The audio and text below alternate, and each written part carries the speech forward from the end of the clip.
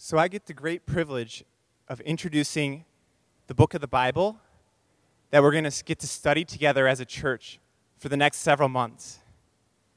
This book has a lot of really powerful truth in it, and it answers a lot of really relevant questions that we all have. Questions like, what should we pray for when we pray? Why is the church a big deal? How can we be unified with people who are not like us? What is God's plan for marriage? How should we parent? How should we see our vocation? And how do we fight spiritual warfare? The book that we're going to be walking through, passage by passage, is the book of Ephesians. And when I say we're walking through it passage by passage, what I'm talking about is expository preaching. So expository preaching just means that as a church, as we preach the word and we hear it, we're just going to be trying to draw out what's already there in the text. We're just trying to see what God has written and how it applies to us. In expository preaching, the main point of the passage in the Bible is the main point of the message for us. The other way to preach is called topical. It's when you choose a topic that you want to preach on, like faith or money or family, and you look through the Bible to find all the different things that it says about that topic. And both of them are valuable, both of them are good, but they're different. And there's a particular advantage to expository preaching. When you walk through a book passage by passage, the preacher no longer sets the agenda. God does. So it's no longer up to me to come up with what I want to talk about. We're just going to look in the book and see what God wants us to talk about, and we're going to hear what He wants us to say. Because when we do topical preaching, what happens is oftentimes preachers will gravitate towards what they find the most comfortable speaking about, or what they've talked about the most, and they'll end up neglecting the things that they're not quite as comfortable talking about. But what happens when you walk through a book and just go verse after verse? God's truth confronts us. Even things that we don't want to hear or we might shy away from, we get to listen to what He says. And so it's not easy to do this kind of thing, because some of the passages in this book are hard, and they confront our hearts. But that's good, because when we're confronted, then we can be changed into being more like Jesus. So that's the reason we want to go through this book together, is because we want to become more like Jesus together. So when we preach here, our pattern will mostly be expository sermons with occasional topical sermons. And what we're also going to do is we're going to preach books from every section of the Bible. Not just one section of the Bible, because it's so easy to pick the part of the Bible that you feel the most comfortable in and hang out there. But God wrote an Old Testament. He wrote a New Testament. He wrote stories. He wrote poems. He wrote songs. He wrote letters. And what we want to do is, over the course of years, is to hear the whole counsel of God. What are all the things that He said for us to make us rich in Him? So why the letter to the Ephesians? That's what it really is. It's a letter that a person named Paul wrote once. Why are we going to start here? The reason that we're going to start here is because there's so much theological truth that's packed into just 6 short chapters. There is an immense amount of truth and beauty that we really believe is going to transform our lives. The book of Ephesians also has 2 really important themes. It talks about the gospel, and it talks about the church. It talks about the good news that Jesus has saved us, and it talks about the new community that He creates of people that He saved.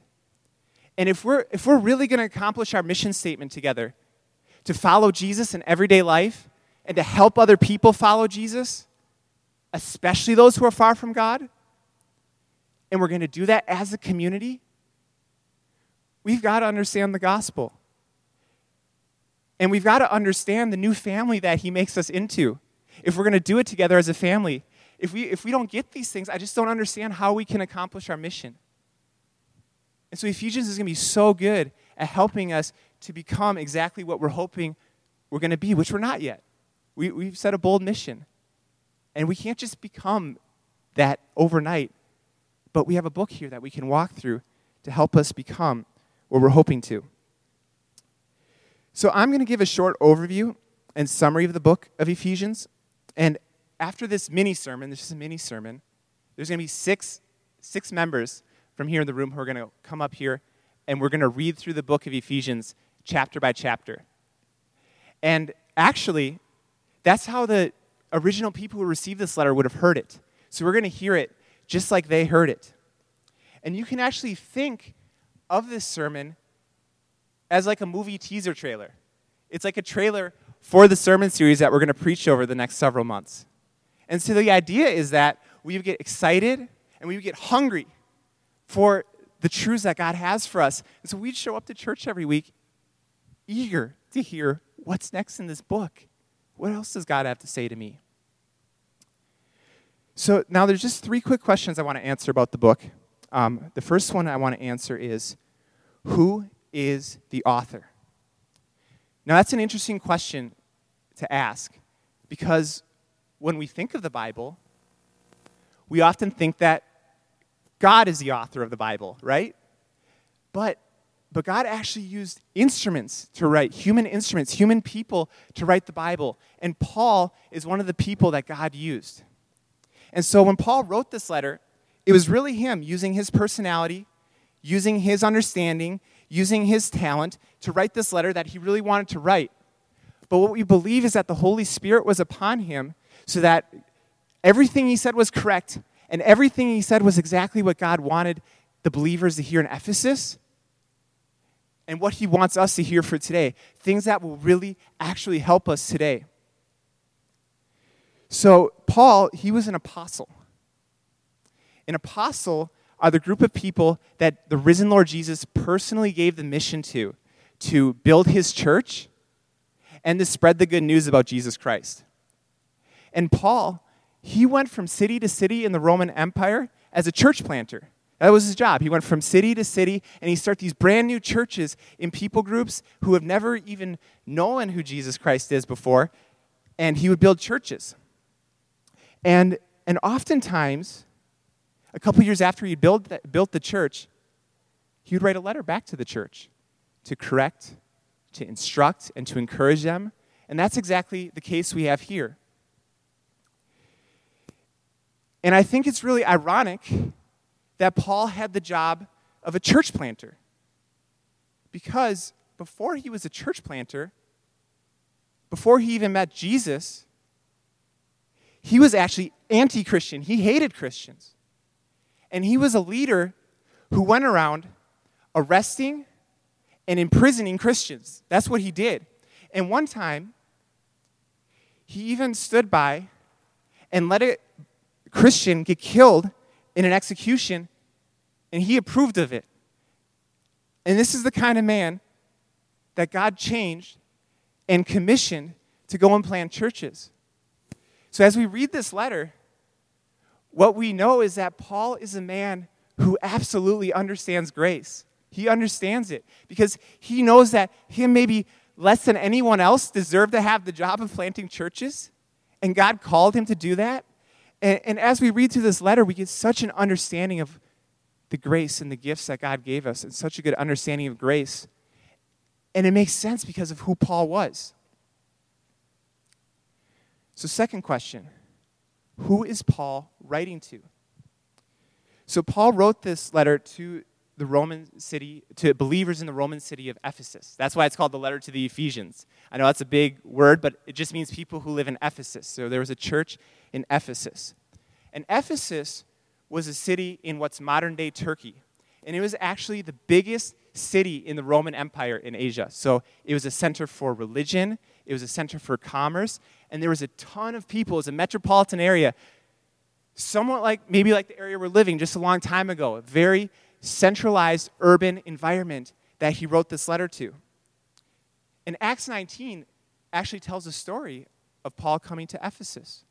When he arrives there, he finds some believers there who are really, really immature. They don't really understand Christianity. They don't understand what they're doing. And Paul invests the next 2 years of his life raising and training up these believers to be mature and to understand what they're doing and to establish his church. And if we know anything about the Apostle Paul's life, we know that 2 years was a really long time for him to spend anywhere. So this is really significant. And as one author puts it, he wrote this letter to the believers in Ephesus to instruct and encourage them. And when he wrote it, he was in prison for his Christian faith. So the person who used to lock up people in prison for being Christians was now himself in prison for being a Christian. And from this position of suffering and hardship and loneliness, he's writing this letter. And he's putting in truth that I'm sure is encouraging his own heart, and is meant to encourage people's hearts who are in tough situations too. So, what does Paul write in this letter is the third question I want to ask. What does he write about? What would he write about? And Sam and I actually put our heads together, and we tried to come up with a sentence to capture what the book of Ephesians is about. And this is a sentence we have. God graciously created a new people in Christ and calls the church to become what they already are. God graciously created a new people in Christ and calls the church to become what they already are. And if you don't understand exactly what that sentence means, that's okay. We have the next 6 months to figure it out together. And what he does in this letter is he writes 2 sections. So there's chapters 1 through 3 and 4 through 6. And in the first half of the letter, chapters 1 through 3, he talks about our new position in Christ. Our new position in Christ. And by new position with Christ, I mean our new relationship with Christ. So position means relationship.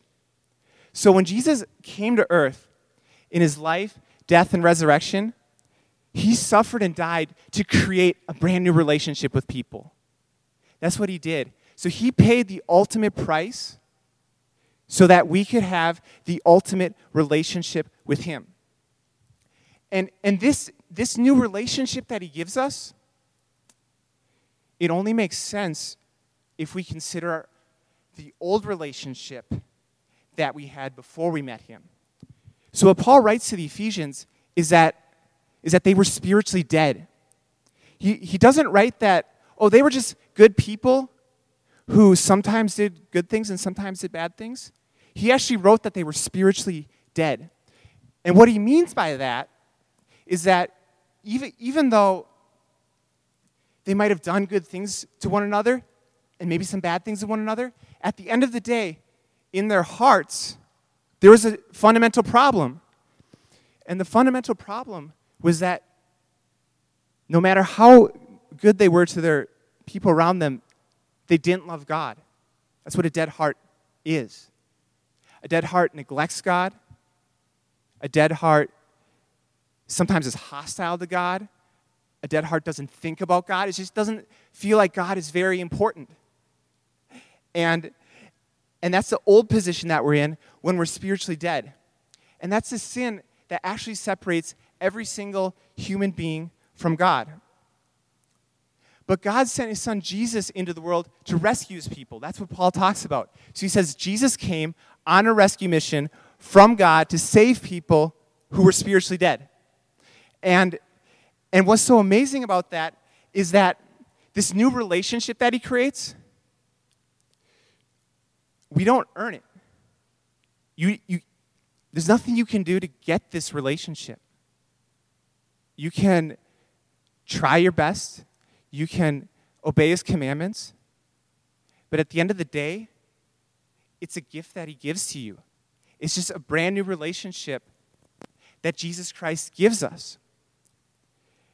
And the way that it works is that when Jesus was on the cross, he suffered and died as the innocent one. Even though he was the innocent one, he suffered and died as if he was guilty, even though we're the guilty ones.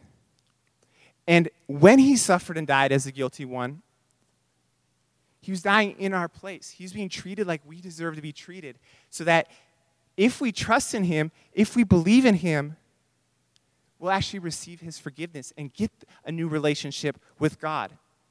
That's what it means to have a new position, a new relationship with God. And the key is faith.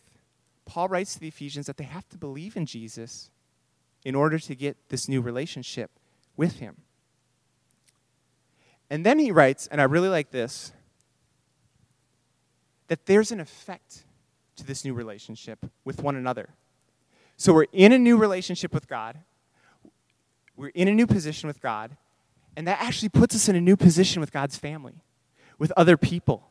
And so the effect of Jesus dying and rising for us is that we get a new community of people that we're a part of. New people that we wouldn't have known or loved or necessarily had a relationship with. We get to have that because of what Jesus did for us. And this is really important because we all know that sin, it doesn't only separate us from God, it separates us from one another too. And we can all see this in the world. Right now we see people groups who don't like other people groups. We see tension and discord between different people groups. And we also sense it in our own lives. How many of us have broken relationships with people? How many of us have fractured relationships that we wish weren't broken? And this is the effect of sin. And the beautiful thing is that when Jesus puts us into a relationship with God the Father, we're adopted into his family together, and that actually makes us all brothers and sisters. And so we have this beautiful new family that God creates. And you can be family with someone totally different from you now, who doesn't have the same blood as you, who doesn't look the same as you, who doesn't come from the same place as you, who doesn't talk like you, who doesn't think like you. If you have this common denominator of, we've both been saved by Jesus, now you can be in this new family, and it's a new position, and it's not a relationship you earned either. It's a new gift that Jesus gave us. And in the letter to the Ephesians, the specific example that Paul is addressing is the relationship between Jews and Gentiles. So the Jewish people was a nation that before Jesus came, God had a special relationship with. And their job was to serve all the other nations around them and bring them into that special relationship too. But instead, they divided themselves from the other nations, and they treated themselves like special, like they were special and the other nations weren't. And that what was happening in the Ephesian church. There's some Jewish believers, and there's some Gentile believers, and they weren't getting along. They were treating each other like one of them was special and the other person wasn't. And Paul writes, what are you doing? You've both been saved by Jesus. There's no special nation anymore. I came to rescue people from every nation. And so he calls it a wall of hostility. This wall of hostility that's between you, Jesus actually ripped that down. And so now you're in the same family together, and you need to live like it. And so the new position that we're in leads to a new community. And it's all grace. And it's all ours because of the gift that God gave us. And today, the same principle can play out in our church. There are so many different kinds of people who live within a mile of this church. And there are so many differences between me and so many of them. But at the end of the day, if the way I'm saved, if the way I'm put into a right relationship with God is the exact same way someone else is put into a right relationship with God, I can't be prideful. There's no reason I can't love this person. I can't surrender my preferences to serve this person. The gospel truly frees us up to have a new community that no one else can have. Because at the end of the day, everyone else is working towards an identity. Everyone has to work towards an identity. And Jesus gives us a new identity, and that gives us freedom to love and serve other people. So that's the first half of the letter. That's what he writes. He says, I give you a new position with my Father, and I give you a new position with your new family. And then in the second half of the letter, he writes about our new practice in Christ. First half of the letter is new position in Christ. Second half of the letter is new practice in Christ. And this is where people so often get it wrong. Because they think, man, if I'm just rescued as a gift, and it's a gift that I didn't earn, and even if I was as bad as anyone who's ever lived, I can just be forgiven if I trust in Jesus. Well, then it doesn't matter how I live, right? I can just do whatever I want because Jesus just forgives me, and it doesn't matter what I do.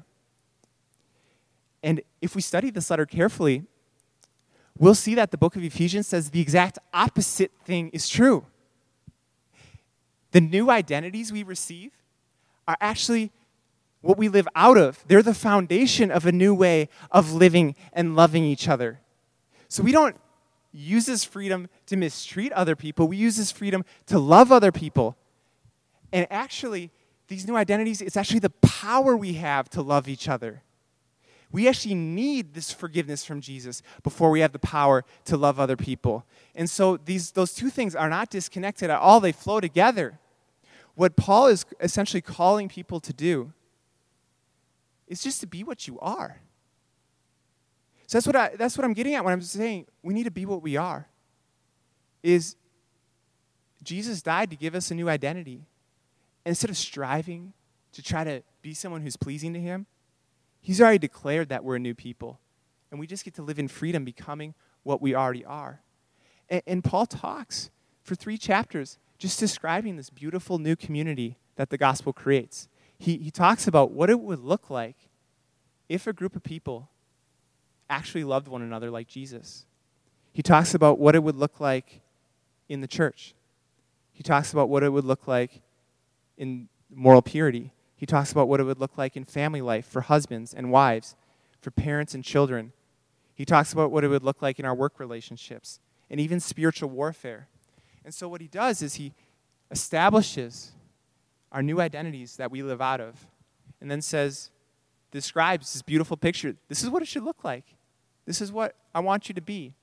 And I'm not calling you to do anything that you haven't received the power from God to do.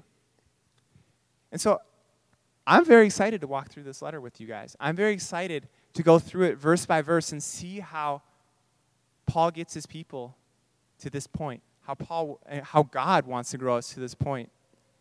Quite frankly, I'm really excited to see people's lives change in this room, to see your guys' lives change week to week as we hear this truth together and as we live it out by his power. And like I said before, our mission statement as a church to make disciples is going to be a tough mission statement. And quite frankly, we're not there yet. We're not what we want to be yet. But we know that we can become that week by week if we put ourselves under God's word, listen to his voice, and obey exactly what he said. And so now we have the privilege of hearing this letter read to us. So Travis, I want to invite you up here. And so one reader is going to come up and just read each chapter of this book. And so please just quiet your hearts and pay attention and just hear this beautiful letter that God has written to his people.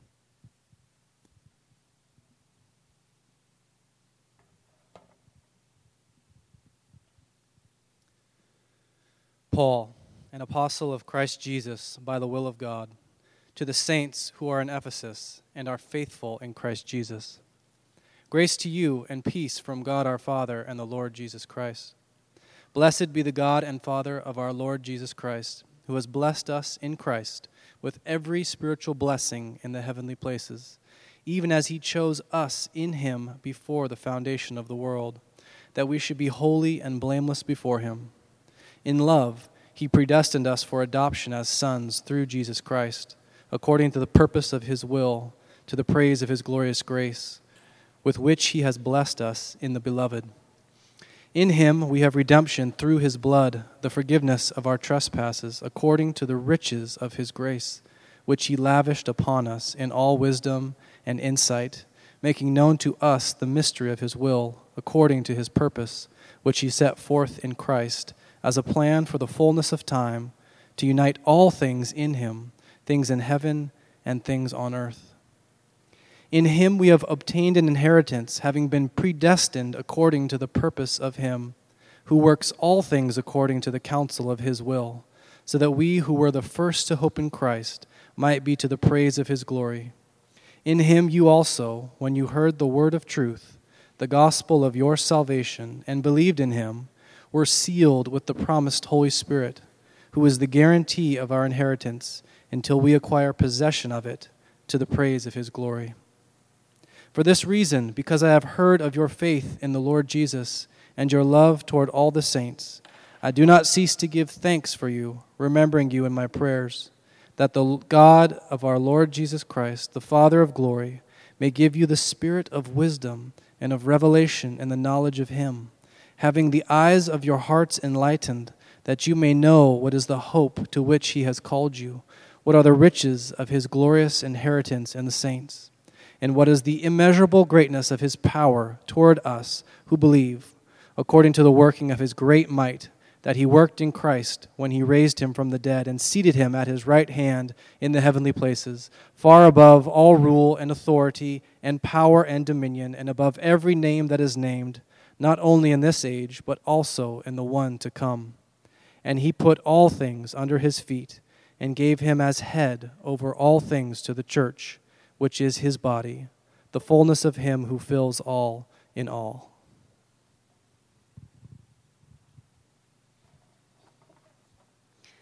And you were dead in the trespasses and sins in which you once walked, following the course of this world, following the prince of the power of the air, the spirit that is now at work in the sons of disobedience, among whom we all once lived in the passions of our flesh, carrying out the desires of the body and the mind, and were by nature children of wrath, like the rest of mankind. But God, being rich in mercy, because of the great love with which he loved us, even when we were dead in our trespasses, made us alive together with Christ. By grace you have been saved. And raises us up with him and seated us with him in the heavenly places in Christ Jesus, so that in the coming ages he might show the immeasurable riches of his grace and kindness toward us in Christ Jesus. For by grace you have been saved through faith, and this is not your own doing, it is the gift of God, not a result of works, so that no one may boast. For we are his workmanship, created in Christ Jesus for good works, which God prepared beforehand that we should walk in them. Therefore remember that at one time you Gentiles in the flesh, called the uncircumcision by what is called the circumcision, which is made in the flesh by hands, remember that you were at that time separated from Christ, alienated from the commonwealth of Israel, and strangers to the covenants of promise, having no hope and without God in the world. But now in Christ Jesus, you who were once far off have been brought near by the blood of Christ. For he himself is our peace, who has made us both one and has broken down in his flesh the dividing wall of hostility, by abolishing the law of commandments expressed in ordinances, that he might create in himself one new man in place of the two, so making peace, and might reconcile us both to God in one body through the cross, thereby killing the hostility. And he came and preached peace to you who are far off, and peace to those who were near. For through him we both have access in one spirit to the Father. So then, you are no longer strangers and aliens, but you are fellow citizens with the saints and members of the household of God, built on the foundation of the apostles and prophets, Christ Jesus himself being the cornerstone, in whom the whole structure, being joined together, grows into a holy temple in the Lord. In him you also are being built together into a dwelling place for God by the Spirit.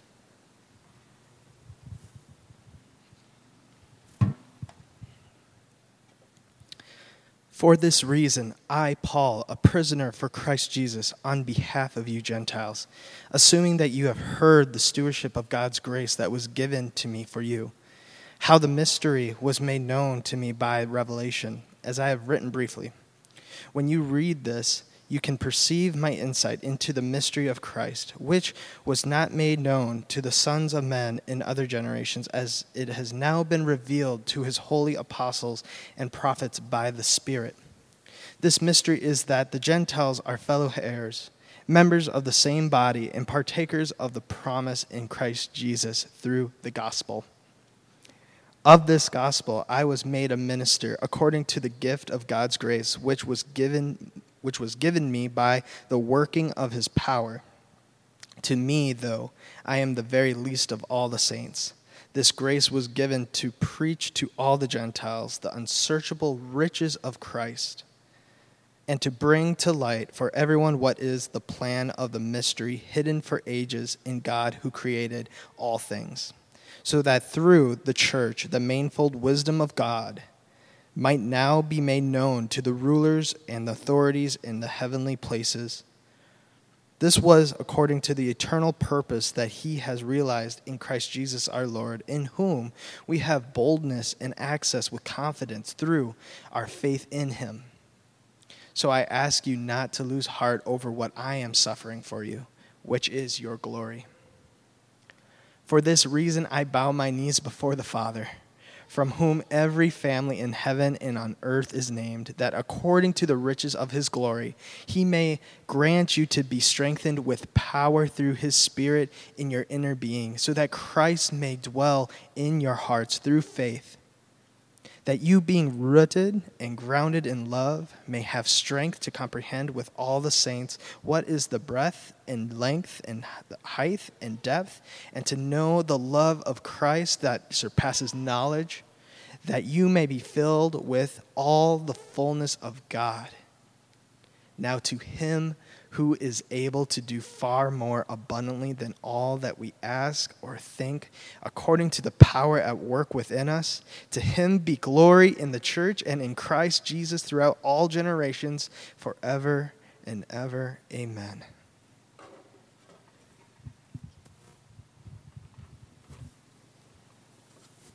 I therefore, a prisoner for the Lord, urge you to walk in a manner worthy of the calling to which you have been called, with all humility and gentleness, with patience, bearing with one another in love, eager to maintain the unity of the Spirit in the bond of peace. There is one body and one Spirit, just as you were called to the one hope that belongs to your call, one Lord, one faith, one baptism, one God and Father of all, who is over all and through all and in all. But grace was given to each one of us according to the measure of Christ's gift. Therefore it says, when he ascended on high, he led a host of captives, and he gave gifts to men. In saying he ascended, what does it mean but that he had also descended into the lower parts of the earth? He who descended is the one who also ascended far above all the heavens, that he might fill all things. And he gave the apostles, the prophets, the evangelists, the pastors and teachers to equip the saints for the work of the ministry, for building up the body of Christ, until we all attain to the unity of the faith and of the knowledge of the Son of God, to mature manhood, to the measure of the stature of the fullness of Christ, so that we may no longer be children, tossed to and fro by the waves and carried about by every wind of doctrine, by human cunning, by craftiness and deceitful schemes. Rather, speaking the truth in love, we are to grow up in every way into him who is the head, into Christ, from whom the whole body, joined and held together by every joint with which it is equipped, when each part is working properly, makes the body grow so that it builds itself up in love. Now I say this and testify in the Lord, that you must no longer walk as the Gentiles do, in the futility of their minds. They are darkened in their understanding, alienated from the life of God because of the ignorance that is in them due to their hardness of heart. They have become callous and have given themselves up to sensuality, greedy to practice every kind of impurity. But that is not the way you have learned Christ, assuming that you have heard about him and were taught in him, as the truth is in Jesus, to put off your old self, which belongs to your former manner of life and is corrupt through deceitful desires, and to be renewed in the spirit of your minds, and to put on the new self, created after the likeness of God in true righteousness and holiness. Therefore, having put away falsehood, let each one of you speak the truth with his neighbor, for we are members one of another. Be angry and do not sin. Do not let the sun go down on your anger, and give no opportunity to the devil. Let the thief no longer steal, but rather let him labor, doing honest work with his own hands, so that he may have something to share with anyone in need. Let no corrupting talk come out of your mouths, but only such as is good for building up, as fits the occasion, that it may give grace to those who hear. And do not grieve the Holy Spirit of God, by whom you were sealed for the day of redemption. Let all bitterness and wrath and anger and clamor and slander be put away from you, along with all malice. Be kind to one another, tender-hearted, forgiving one another as God in Christ forgave you.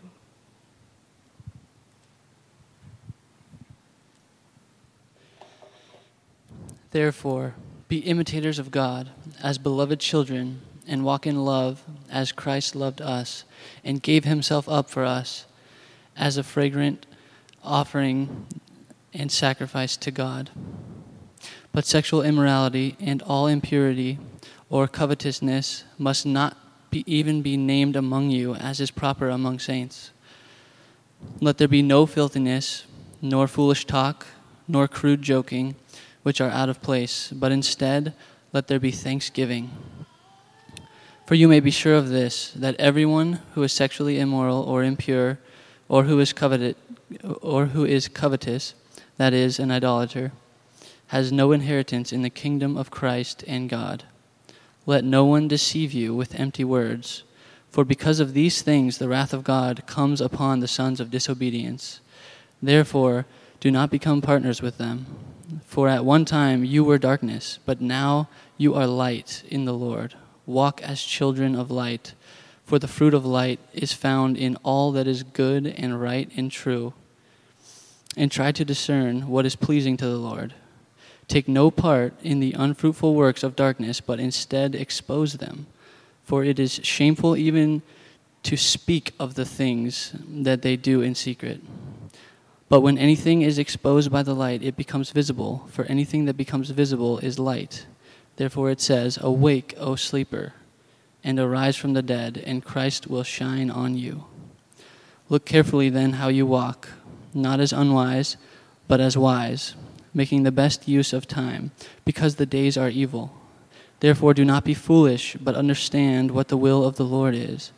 And do not get drunk with wine, for that is debauchery, but be filled with the Spirit, addressing one another in psalms and hymns and spiritual songs, singing and making melody to the Lord with your heart, giving thanks always and for everything to God the Father in the name of the Lord Jesus Christ, submitting to one another out of reverence for Christ.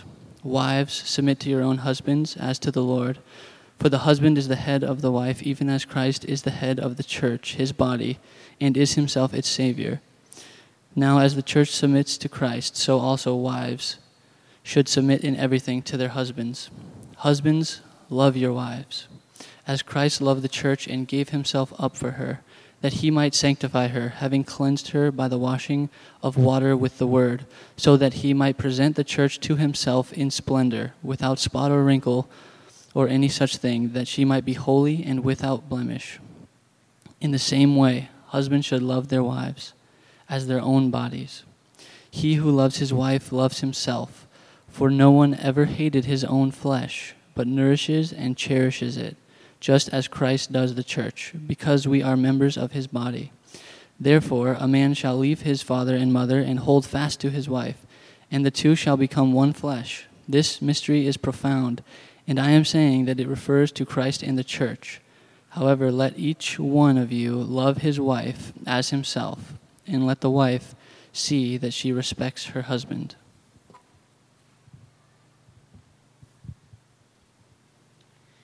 Children, obey your parents in the Lord, for this is right. Honor your father and mother. This is the first commandment with a promise, that it may go well with you and that you may live long in the land. Fathers, do not provoke your children to anger, but bring them up in the discipline and instruction of the Lord.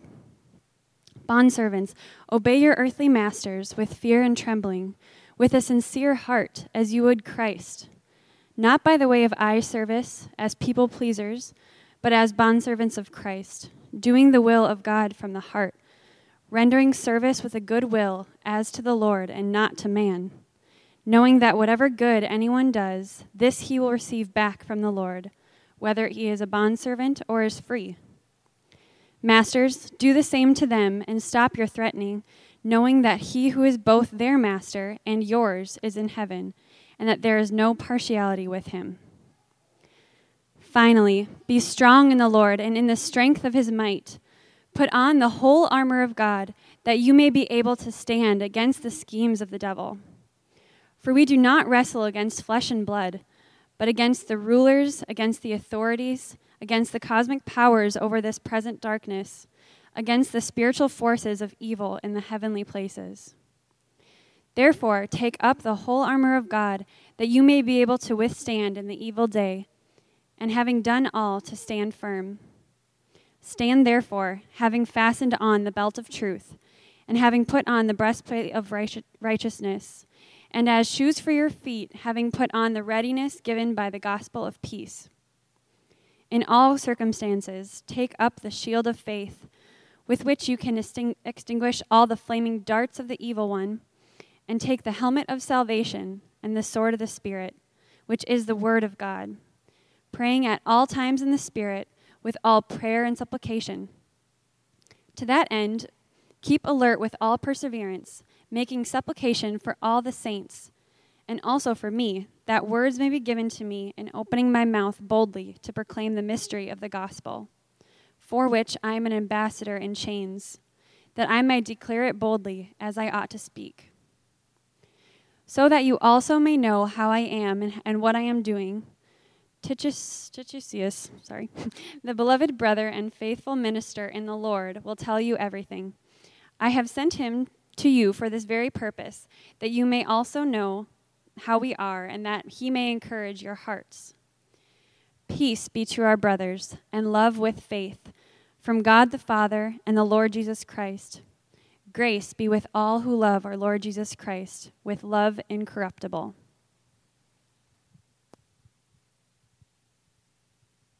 Please pray with me. Heavenly Father, thank you for this letter from start to finish, and for the beautiful things about you that it teaches us. Thank you for the good news of Jesus, that you sent him to save us. And thank you for the family that his love creates among us. I just ask that we as a church would live like that.